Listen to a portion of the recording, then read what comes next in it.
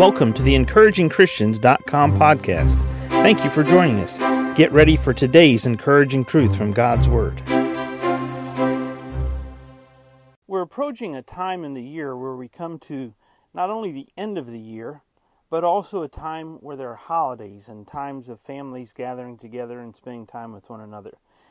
This tends to be a time of the year when people spend time reflecting over things from the past, reflecting over good things that have happened, bad things that have happened. And inevitably, all of us, when we start reflecting, we have something that are called regrets. A regret is when you feel sad or remorseful or disappointed over something that has happened, or maybe a missed opportunity or even a loss.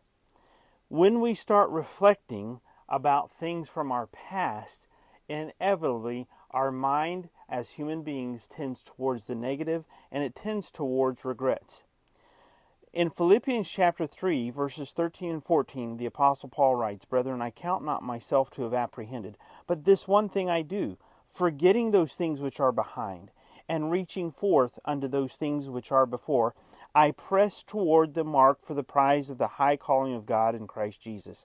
As you consider your thoughts and you reflect on your past, and inevitably there's going to be some regrets that come back up into your mind, maybe some opportunities that you missed, or there were some losses, a loss of a loved one, a loss of a family member, a loss of a job opportunity, a loss of just a positive relationship that you had in your life. Listen to what Paul says in Philippians 3. "I count not myself to have apprehended, but this one thing I do, forgetting those things which are behind."